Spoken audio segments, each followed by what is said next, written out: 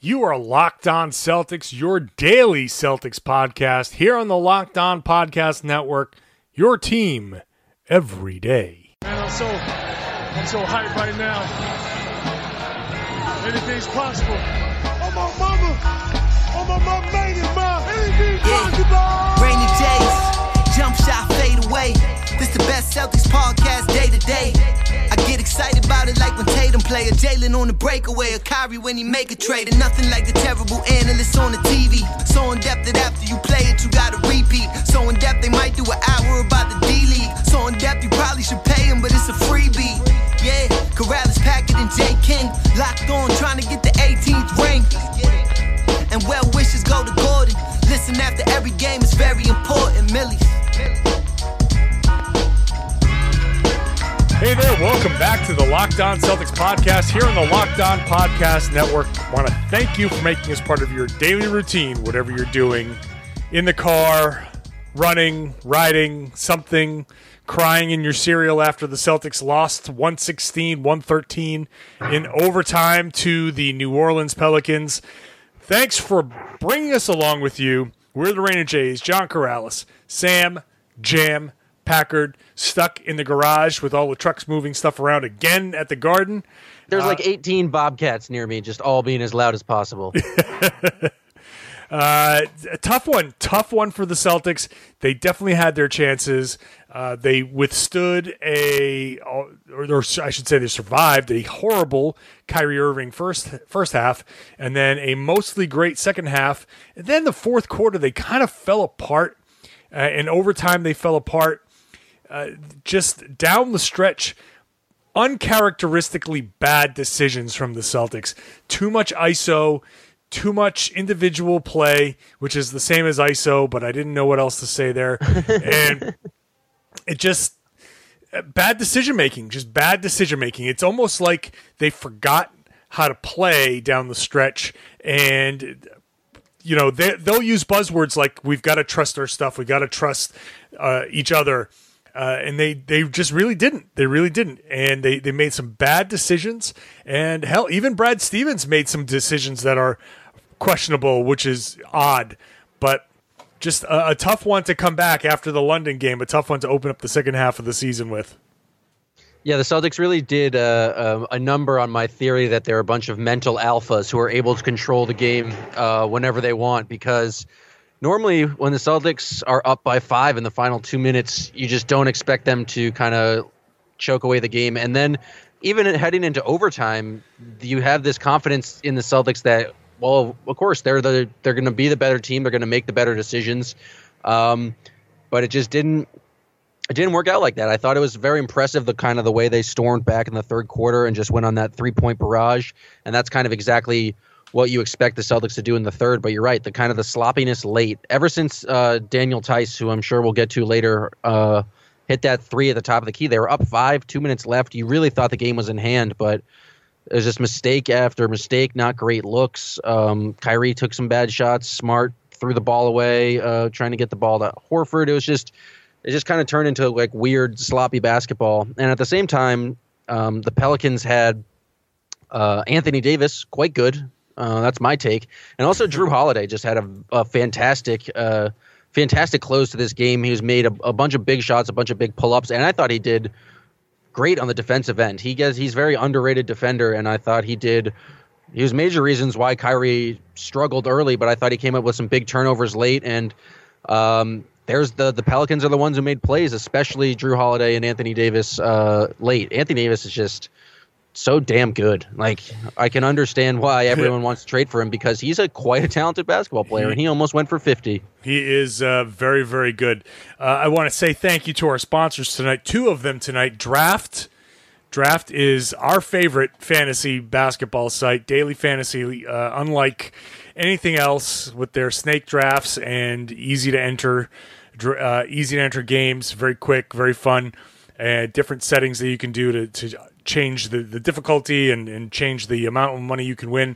More on that. And also thanks to our good friend, listener, and real estate agents extraordinaire, Jason Manganello, who donates 10% of his his commission to charity of your choice, and we'll send you to a Celtics game if he buys or sells a house with you. So more on that in a little bit as well. Man, can you imagine having a draft and selecting Anthony Davis tonight? Jesus, 45 points on 16 of 34 shooting, 13 of 15 free throws, 16 rebounds. Holy shit, what a night. DeMarcus Cousins also killed the Celtics on the boards, but 19 and 15 for him, 27 for Kyrie Irving on 8 of 24 shooting. But, man, that was that third quarter is where he did most of his damage. 16 points of that came in the third quarter. So 11 in all other quarters, and I don't even know what he had in the first half, but I can tell you right now, 3. I think he only had 3 points. He was, I think, he was 0 for 4, and he got fouled on a 3 early. But other than that, he was really not great. That was it. The craziest thing about Anthony Davis is I thought the Celtics actually did a pretty good job in the second half of containing him.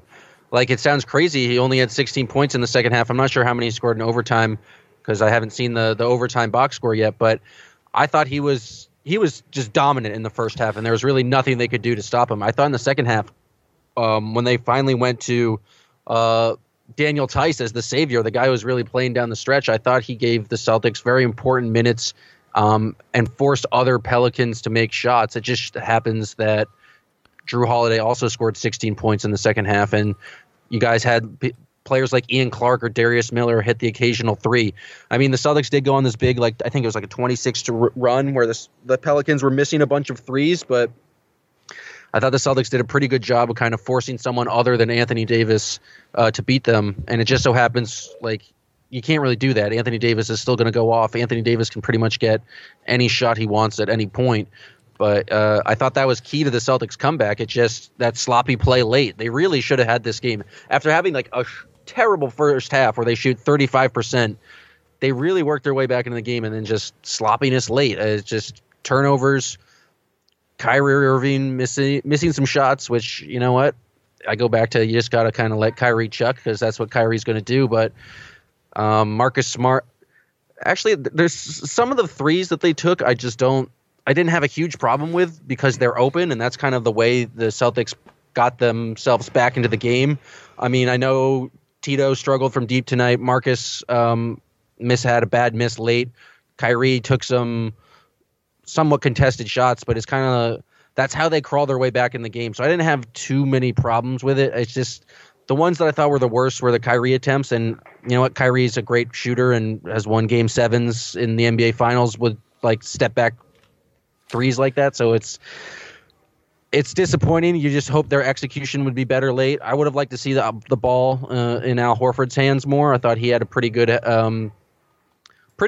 game in general, and he was 4 or 5 from 3 late. I mean, but even with that all being said, the Celtics still had a chance. Marcus Morris's game-tying 3 attempt rolled around the rim. They could have been in this game. It's just this is one of the times where it just didn't go their way. Yeah, I just don't I don't mind threes in the situations in which they were taken. I didn't like those particular threes that were taken. The Smart shot was, I mean, it's one of those, if he had made it, we'd be like, wow, I can't believe he hit that shot. But But he made one of those in the corner earlier in the game, so you're just kind of used to. But, I don't know. I understand you don't such a high percentage or such a low percentage shooter shooting it, but it's that's Marcus. He's going to shoot those threes with confidence, and you kind of just, I guess you live with him. I don't know. Maybe I'm just too much of an optimist. You are quite optimistic. It's one of your most endearing qualities. But Smart, I forget the exact time on the clock when he took that 3. He had. Okay, so here's what the situation was. Smart had hit this pull-up jumper with a couple minutes left in overtime. And then Cousins answered. Because he's ginormous. Because he's huge, right. And then. I'm just looking at my notes, and it says Boogie, still large. Yep. And then Smart took a shot. According to the play-by-play, took a shot 16 seconds later. So he was coming off a screen. There's like pick and roll set for him at the top of the right key, and the Pelicans went under. I mean, the shot was open. Just the question is like, do you want the ball in Marcus Smart's hands at that point? And ideally, you would think it would be a Kyrie Irving, Al Horford pick and roll, but literally just one possession before he'd retaken the lead or kind of done Marcus Smart type things, and so then he took an open three. So I can't really blame that. Like because we have so much history with Marcus Smart, you get frustrated by that shot. But at the time, I was like, "Yep, that's open. He's going to take it." It just, I don't know. I got to go back and watch it again. It felt like at that time, and I remember hearing the guys saying it because I was watching the NBA TV Players Only feed, and as he pulled up, the guys were saying like, "Ugh, I don't know." Like nobody felt good about that shot. It just felt like in that situation, they were up 3 with 2 minutes left. Or no, they were up 1. They were up 1 at that point. They're up 1 with a minute and a half left, and to take that particular shot in that situation, I felt like there were still a couple more passes that could have been made to get a better look. And I forget the fact that Smart took that shot. How about the fact that the Celtics took a bunch of shots like that? Marcus Morris took one like that. Kyrie Irving, who again is Kyrie and spent the entire third quarter making shots. So hard to be completely critical. But again, it's not necessarily that shot. It was how the offense was run and the time in which that shot was taken. And if the ball had worked around a little bit more and that's the shot that they got in a catch and shoot rhythm, fine, I get it.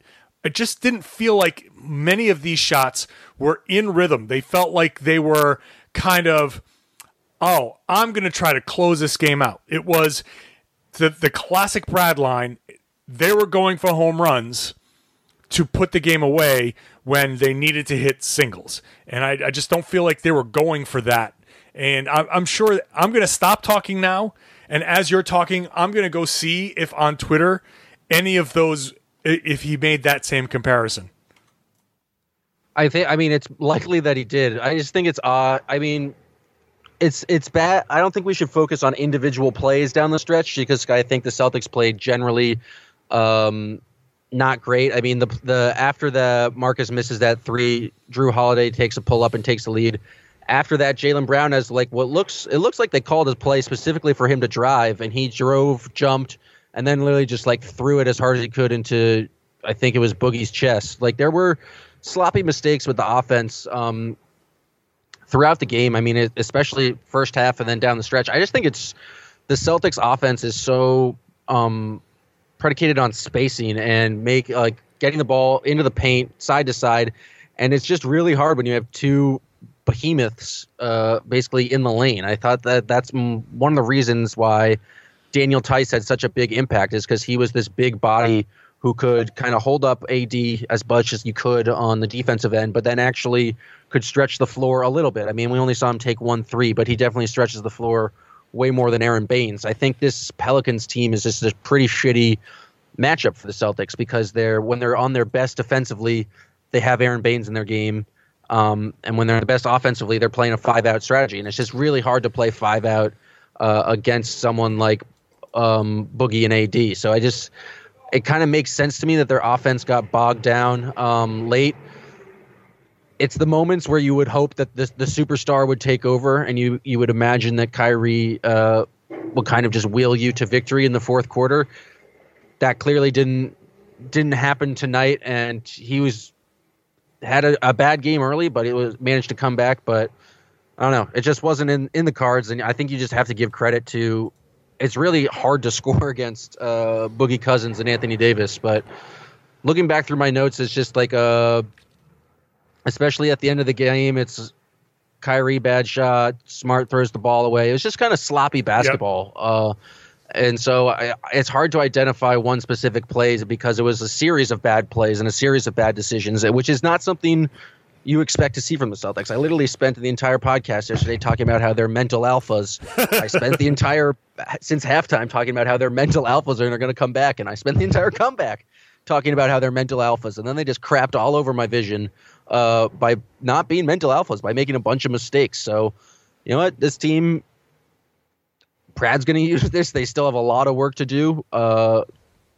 It's kind of bizarre because they had no business winning this game. Then they definitely should have won this game, and then they lost this game. Right. The Celtics have spent a long stretch of this season playing in games that they should not have won. It feels like they have played in a lot of games, and they have a lot of wins in games that they had no business winning. It feels like. I mean, obviously, when you win, you have business winning that game, but they're in a lot of games that they have no business really being in after like some shitty first halves, especially some shitty second quarters. So to finally get down and try to come back and get burned and have it not work, I would not be surprised. Like for Brad Stevens, I wouldn't be surprised if there's part of him that goes, good. Now I get to go to these guys and say, okay, you screwed around. You did a lot of the same things that got you in trouble before. And now here we are thinking we could turn it on, and you tried and it didn't work. So now we're going to do it my way. And I'm obviously exaggerating because these guys will always say they do it Brad's way. But it's hard to, and I think I brought this up in a show, or maybe I wrote it on Red's Army, but it's hard to tell a team. No, I wrote it last Sunday on Red's Army. When they get into any sort of bad habit, but they're winning, it's hard to say that's a bad habit. You shouldn't do that, because they can just turn around and be like, yeah, but we're winning, so it doesn't matter. And there's not much leverage. So a loss like this can be the thing that gets the coaching staff and Brad Stevens to be like, okay, so they don't have the leverage anymore. This is what happens when a team with some really good players, because Anthony Davis, obviously really good, Boogie Cousins, obviously really good.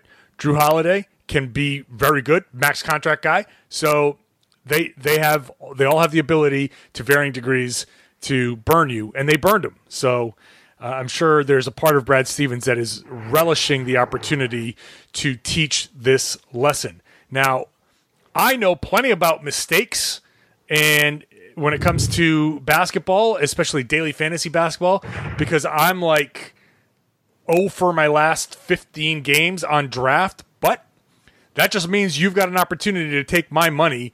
I don't know what kind of record you've got going lately, Sam, but I'm still losing. Believe me, I had one win and it was fun, and now I'm back to losing. But I'm still drafting every day because it's a hell of a good time. I actually got crazy and did a $10 draft today, and I'm currently in 5th place with. You do. I pretty much stay exclusively to Draft Wednesdays with the occasional one in between. Sam is every day. So you know how it goes. We've talked about it a lot on this show. We actually love it. I love doing it. I'm a little more exclusive. Sam is a little more wanton with his money, but I'll play with anyone. Yeah. They just have to show me a little bit of attention. I'll play with them. So here's what you do. Go to draft.com or download the Draft app wherever you get your apps, your app store. Download it, sign up, insert the promo code LOCeltics when you make your first deposit, and what's going to happen, you'll get free entry with that promo code into your first game with us. Okay, so you sign up, draft.com, Draft app, insert the promo code LOCeltics. Make your deposit, and you get a free real money game with us. And then you just follow us on Twitter. You know where to get us, at Jam Packard, at RedsArmy_John. We're tweeting like crazy with these things. If you follow us on the app, I'm at JJ Corrales, and Sam is at Rain and Jam. Follow us on the app, and as soon as we post, you'll get an indication that Sam has posted a draft. Click to join now, and you can just get in on it whenever you want. You can not play for 2 weeks. You can play 10 times a day. Totally up to you. That first one is free. It's on us with the promo code LOCeltics. But you can just win money, man. We had one listener just enter a tournament and tweet us the other day. He won $900. It's ridiculous. So we're basically like a think tank, not a think tank, but an incubation tank for like startup businesses. Like we'll give you your seed money and you can just soar. If for some reason you don't like it, if something goes wrong, there's a money back guarantee. Locked On Celtics listeners, you get a money back guarantee of up to $100. So you can go ahead and give it a shot. If you don't like it, you can give them a call or go through their customer service on the app or on draft.com, and that's it. It's guaranteed. So search Draft in your app store, go to draft.com, come play free right now on our Draft Wednesday with the promo code LO Celtics.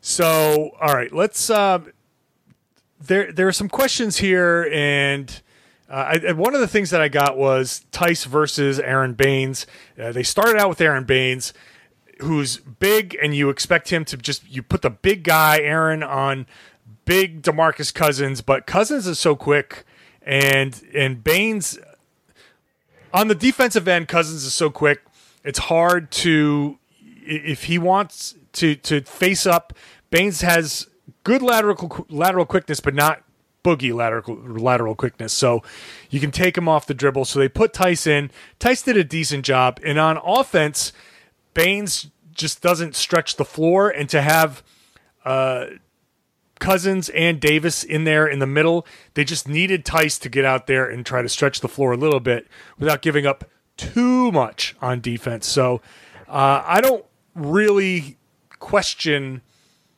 how Baines was used tonight. Do you?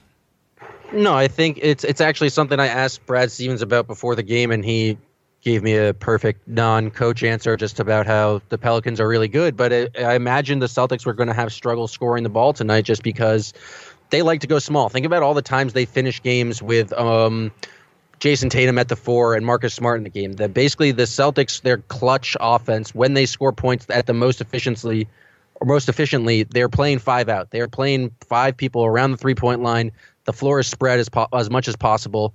And just with these two giant dudes, it's really hard to play that small because you throw in Aaron Baines in there and your offense kind of gets like taken up. And then you try to go small. You put in Jason Tatum in there. He can kind of get eaten alive by Anthony Davis. Semi had a chance in there.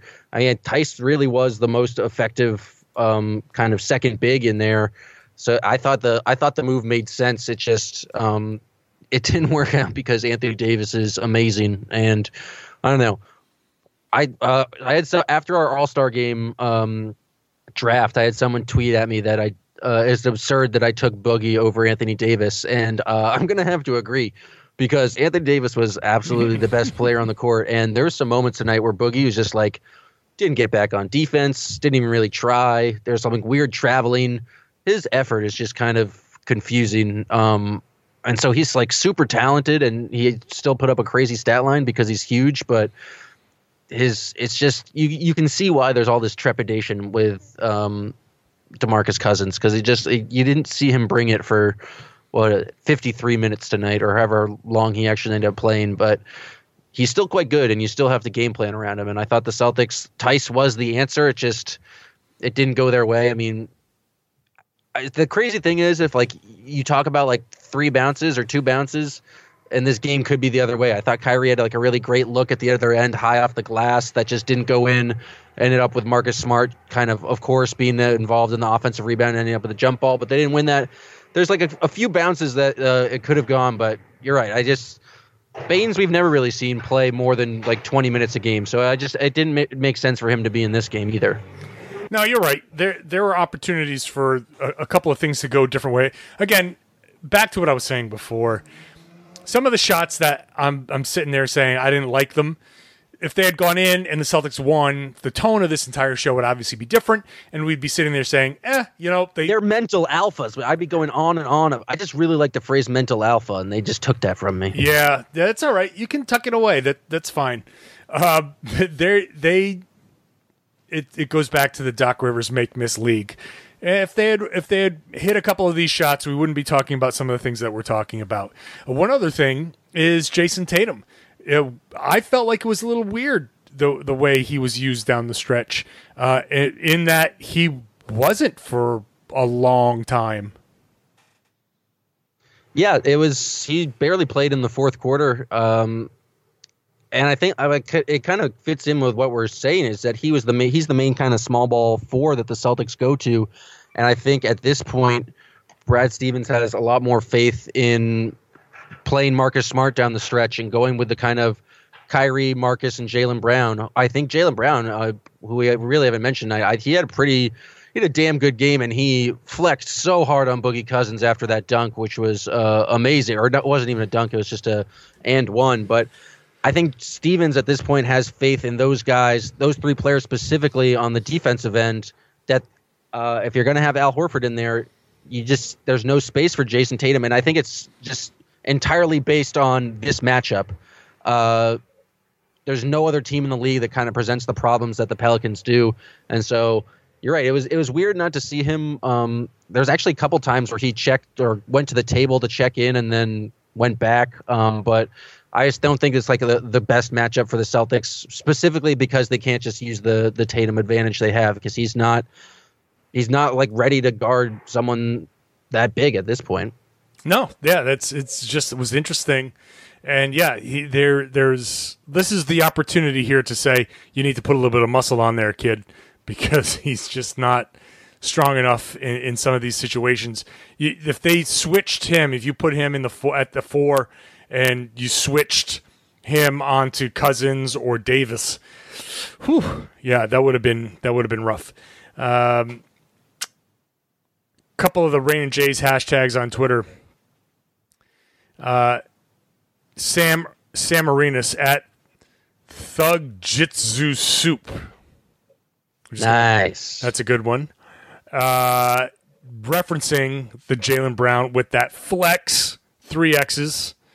Robert Denton, I need a gif of a pelican swallowing a fish with Baines' face on the fish.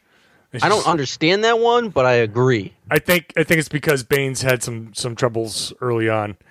All right. Yeah. And then at Rifesy, can we send Yabu and Semi through the back hallway to abduct Davis at halftime in reference to the crazy Houston Rockets Clippers thing? Yeah, I mean, so I think we should remake Celtics Pride at some point and modern day, but yeah. I don't know about during the game, but we can figure it out. I'm sure we can figure it out. And then the final Rain and Jays hashtag from at MBurns37 is that as bad a loss as the Celtics have had all year. Feels like theirs to lose after the Tice 3, and instead they tried some hero ball, which goes along with what we were saying, but it's certainly not the worst loss of the year because they lost to the Bulls. Yeah, they got blown out by the Bulls. Crushed by the Bulls. I mean, they had other losses that were equally. They just didn't show up. At least they showed up here and made it a game. The loss in New York was horrible. That was gross. That loss, where they fell apart against the Wizards, was not good. How about when they lost to the Miami Heat and Kelly Olynyk Kelly Olynyk destroying. So I still wouldn't put this. It's not the best loss. Is there? I mean, not a lot of good losses out there. But when you're the best team in the Eastern Conference, there are no good losses. Right. And so okay, so they lost. They lost this game. It's not ideal, but there are things to take away, and the Celtics, I'm sure, will take the opportunity to learn whatever lessons there are to learn. One lesson that I've learned is that if I'm ever going to buy a house or sell a house again in my life, because I've done it once, and let me tell you something, I do not want to do it again, except after hearing Jason Manganello's story. He's got 15 plus years experience doing this thing, and hearing this whole pitch when he was talking about these are the things that I do, we're coming up with this way to tell you what he does. I'm like, I almost just want to buy a house simply to work with this guy. Yeah, I'm looking to move. I just want to be in business with him. Yeah. So Jason's been doing this for a while, as I just said. They've been part of the residential group, top selling group in all of Massachusetts at William Ravis since 2009. So they know what they're doing.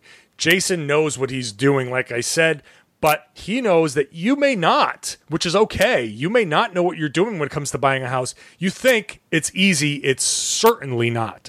And he will treat you with the proper respect and walk you through everything, knowing that this is probably your first time going through this. This is a responsibility that he does not take lightly. So it doesn't matter what your price range is. Starter house, second house, third house, even athletes. They have a division. If any of the Celtics are listening, by the way, they've got a former athlete that works with the group that can kind of work. They have a special program for that. That's just as an aside. But that's just in case any of the Celtics are listening. Just to this in case, maybe Al Horford's tuning in. He's like, oh yeah, hey, by the way, I heard Jason Tatum. You want to buy a house? Here's the guy to go to. But for any of you that want to buy a house, the coolest thing about Jason is that he reinvests in the communities. It's a core belief of his, and he does this with every house that he sells. 10% of this commission goes to a local nonprofit designated by the client. So if you whatever nonprofit in your new neighborhood you want to donate to, tell him 10% of his commission will go to that. So even if you're just thinking about it, even if you're not sure, reach out. He'll send you the literature, the first time home buyer's guide, so you can make a decision on your own. There's no pressure. For Locked On Celtics listeners, if you buy or sell a home with Jason, he will send you to a Celtics game. He's buying. If you are a Locked On Celtics listener, but you know somebody that wants to buy a house or sell a house, tell that person about Jason. If they end up working with Jason and he goes through and sells or buys a house, he will send you to a game as well, just for the referral.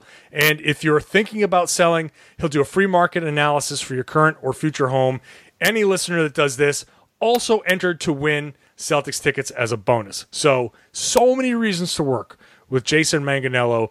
All you got to do is call him 617-877-5694. 617-877-5694. Or email him if you don't want to talk, lockedonjason@gmail.com. He's an honorary Rain J. He's got the J. So lockedonjason@gmail.com. He will work with you. Again, 10% of his commission goes to a local charity, which is huge. Okay. Do we want to get the junk drawer in now, or yeah, let's do that now, and we'll discuss some of the other stuff when it comes to we got other things to discuss. So all right, let's do the junk drawer now. I got a short junk drawer today. I was locked on the actual game. But first half, Tito threw a pass off the backboard to himself for a layup, and it was wild. It was completely unconventional. I don't know if he was actually trying to do it, but it worked out, and that's just kind of that Tito magic that I've grown accustomed to, and I love it. Yeah, I thought that was intentional. Oh, it had to be. Like initially, I thought he was maybe trying to throw like an alley-oop to Kyrie Irving, but it really slammed off the backboard pretty hard. So I think it was intentional.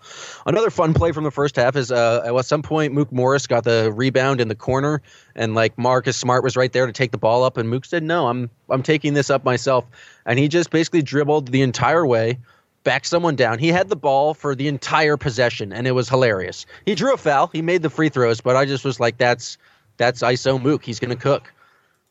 Speaking of cooking, Jason Tatum really owned Drew Holiday for about 2 possessions. That dribble move he had to knock down the jumper, and then to follow that with a block on the other end was just downright entertaining. He has moments every single game. Today he was only 10-5, but he still has like a crazy moment like that makes you go, wow, this kid is special.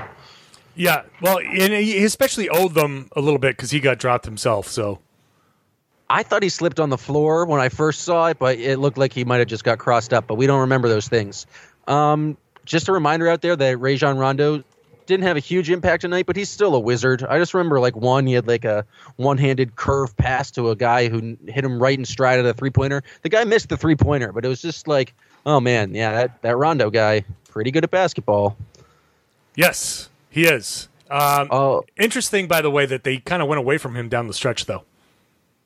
Yeah, no, they needed Drew Holiday, and Rondo I just don't think would be the best defensive option, but it's key. I don't know if it was key. It was interesting. You had the right word. Marcus Smart had an amazing Marcus Smart possession where he had a crazy steal followed by just a dumb behind-the-back pass that was instantly stolen or knocked away, followed by an amazing save, which he immediately just passed right back to the Pelicans. And it was just like amazing, stupid, in just the most Marcus Smart way possible. It was fantastic.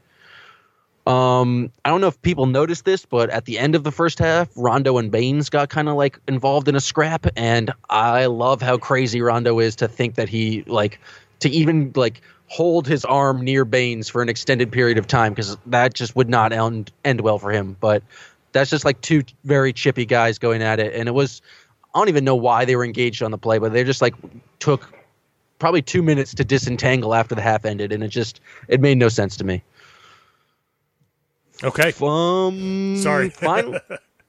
See, I'm low on junk today because we got a special edition. We learned on the podcast with Anna Horford that Al Horford was a big SpongeBob fan, so I decided to ask Al about it before the game. So I guess we'll run that audio right here. Her sister actually on my podcast tried to promote her show, and she let me know that you're a huge SpongeBob SquarePants fan. And I was just curious what your favorite episode was. I don't know if I'm a huge fan, but I said you and your brothers and sisters talk about SpongeBob all the time. But them growing up, they used to watch it a lot, and I watched some with them. My favorite episode, there's a lot of good ones. I like some of the older ones. I haven't seen SpongeBob in years, obviously, but some of the older ones. I think the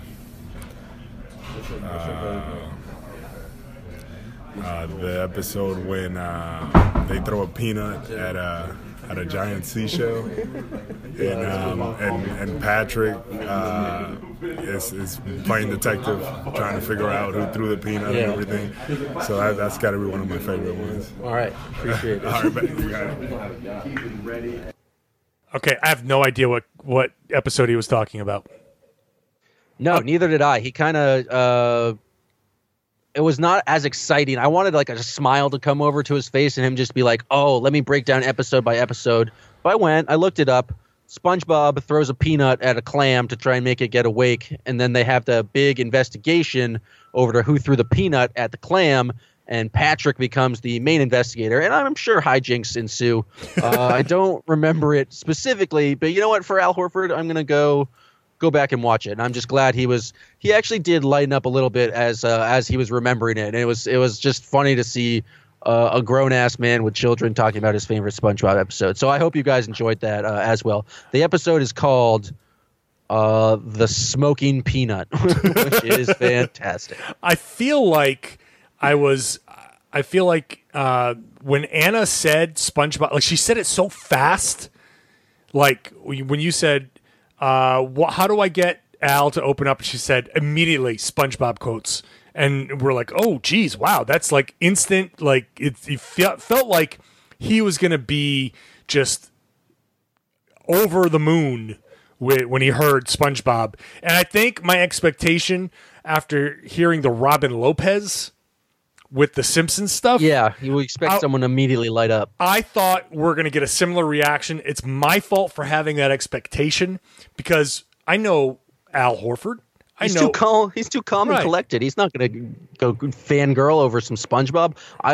Shane Larkin and Jason Tatum were sitting right next to him. I don't think he wanted to be. I think he still wanted to look cool in front of the youngins. Yeah, it made sense. It makes sense that he might not have reacted the way I thought he might have reacted. But, oh well, it's still cool. And you could tell he did perk up a little bit. Maybe that's just the best we're ever going to get out of Al Horford. And this brings us to the Rain and Junk hashtag, which leads us nicely into at Ben Thomas, H34. If the Celtics were SpongeBob characters, who would they be? Now, this is a difficult one because most of the SpongeBob characters are like Patrick is dumb. Yeah. Mr. Krabs is greedy. Squidward's kind of an asshole. Plankton's evil. Like, there's not a lot of a good comparison. Yeah, I can't think of I can't think. Although, okay, I will say there's no direct comparison. There's one very good one, which the guy Ben Thomas actually pointed out to me when I tried to answer this question initially. And it's Patrick is Gershon Yabusele, the dancing bear, because they have the same body type. Oh, interesting. I was going to say Patrick is Kyrie Irving because they have He's a savant.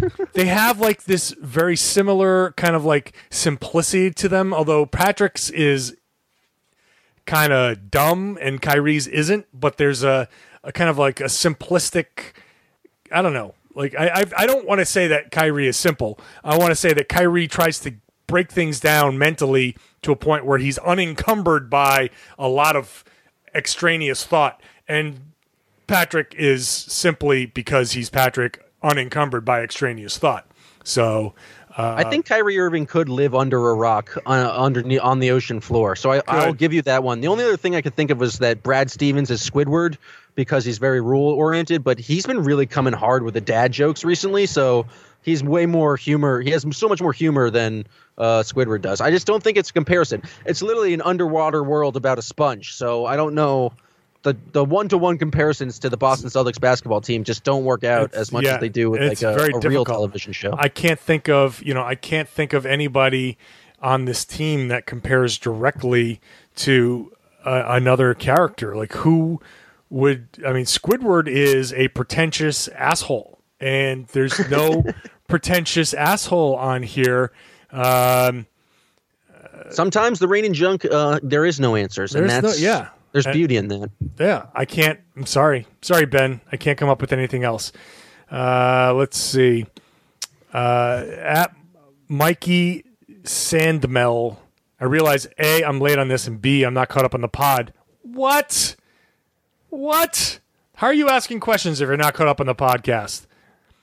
Have you all discussed how funny it is that the two teams the NBA sent as ambassadors to England represent the war for independence and Irish?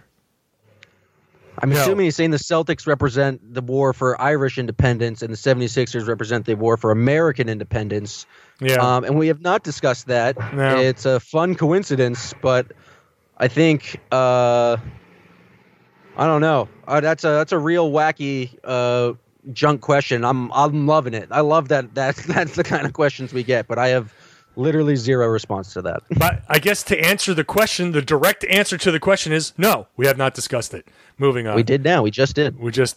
All right. So that's the junk drawer. That's the hashtag. Couple of other notes that we should discuss at least a little bit and maybe discuss it because we're going to need someone to talk about in the next podcast. But since they're out now, let's just kind of quickly discuss. Gordon Hayward was out there shooting around, and Brad Stevens said, light stuff, nothing big, still a long way to go. Still on board with me and the Hayward Truther, second round of the playoffs? Yeah, he's coming back on March 23rd, 3:23, because that's what Kyrie put on his Instagram, and it's the all-seeing eye, and it's everywhere. So I'm on board. Yep, I believe that too. Isaiah Thomas came out, squashed it. It's over. No Isaiah Thomas video on Paul Pierce night. It's done. That's just because he got bullied by Tony Allen and Rajon Rondo. But you know what? I was very sick of that storyline, so I'm good for it. Good with that. And here's the quote from Paul Pierce early Tuesday. This is on ESPN. This is from Chris Forsberg. Quote, Danny and I talked about it for 40 minutes. He told me this is what we have planned. And at the end of the conversation, he said, if you don't want us to do Isaiah, we won't. So I told him, I really don't. So that was it. And that's how we left it. And that's done. And then Isaiah Paul Thomas, Pierce is in charge. So that's how that's going to go. Isaiah Thomas, if you want to go to his Twitter, at Isaiah Thomas, tweet it out. Want to thank the Celtics, blah, blah, blah, blah, blah. But since it appears this has caused some controversy, I'd ask the Celtics to instead focus all their attention on 34's career. So that appears to be done. I'm glad that that's done. All right, we're going to end on this horribly sad note. Celtics legend JoJo White, it was announced today, lost his battle with cancer at the age of 71. And I, unfortunately, I know I talk about how old I am, but I still, JoJo was before my time, so I never got a chance to see him play live in person, but he is an absolute legend. He played most of a triple overtime game against the Phoenix Suns, that famous triple overtime game against the Phoenix Suns. He has been part of a couple Celtics championships. His number 10 is retired in the Garden. His number 15 is retired at the University of Kansas, where he was a legend. He has an Olympic gold medal. Just absolute legend. And everybody will tell you, as great as he was at basketball, he was a nicer guy. And my only single interaction with JoJo White, if you follow me on Twitter, you saw me tweet it out, but I'll say it again here for those who don't or didn't see it. I was on a date with my current ex-wife, but at that point it was our first real date, and it was at Fire and Ice. I don't even know if it's still there in Harvard Square. I don't even know if it exists anymore. It's still there. Yeah. Okay. So we were there, walked in, and as soon as we walked in, it was packed. There was a wait, and I just looked directly ahead, and I just see this guy in a full-length fur coat, just all pimped out, just smooth as shit. And I said, "Holy shit, that's JoJo White!" And at this point, my ex, she's like just getting to know the breadth of my Celtics mania. And she indulged you in your mania. And she was like, "Oh, okay." And I'm like, "No, you don't understand. This guy's one of the best Celtics ever. He's just blah, blah, blah, blah, blah." And I'm on a first date here. I'm on a first date trying, you try to impress, whatever. And I just left her. I said, "I'll be right back. I got to go talk to him." And I left. I didn't even wait for an acknowledgement. I just walked off and spent 5 minutes talking to him. I played in college at Emerson. One of my coaches was a player in the 70s named Bruce Seals, who actually played for Bill Russell for the Seattle Sonics. And so anytime I talked to a player from that era, I kind of dropped Bruce's name to kind of break the ice. So I get an instant connection with these guys, and he warmed up to me right away. And we talked a little bit, and he shared a story, and it was so cool. I totally pulled him away from what he was doing, but he was completely in the moment, so happy to talk to me about whatever it was I was talking to him about. And just, he couldn't have been nicer for the 5 minutes that we spoke. And I only left because I felt like I was abandoning somebody and totally pulling JoJo away from what he was doing. So, but it was just a great random interaction, and it's sad that that the Celtics family has lost one of their legends. So, yeah, the only thing I have less experience as well, but there was just kind of a sadness that came over everyone in the Celtics organization when it was announced. I think 30 minutes before the game. And you just hear some quotes about people. I've just seen them and just talking about how great of a guy he was, and just a nice guy who had time for everyone, was just nice to everyone, happy to see them. And actually it was interesting. Cedric Maxwell, who's normally I sit right behind during the games and have him do play-by-play. He actually left after the first quarter. He was quite emotional about the loss. So clearly JoJo White meant a lot to just as a person, not even talking about his game as a basketball player, not even being a Hall of Famer, not even being finals MVP, just as a guy, was cared about by a lot of different people. I'm seeing Rajon Rondo say just similar things right now and kind of coming across Twitter. And so it's a loss for the organization. It's just a sad moment, but it's hoping that the Celtics will do something, and I imagine they will, to kind of honor him before the next game on Thursday. Yeah. Just so you see the greatness of JoJo White.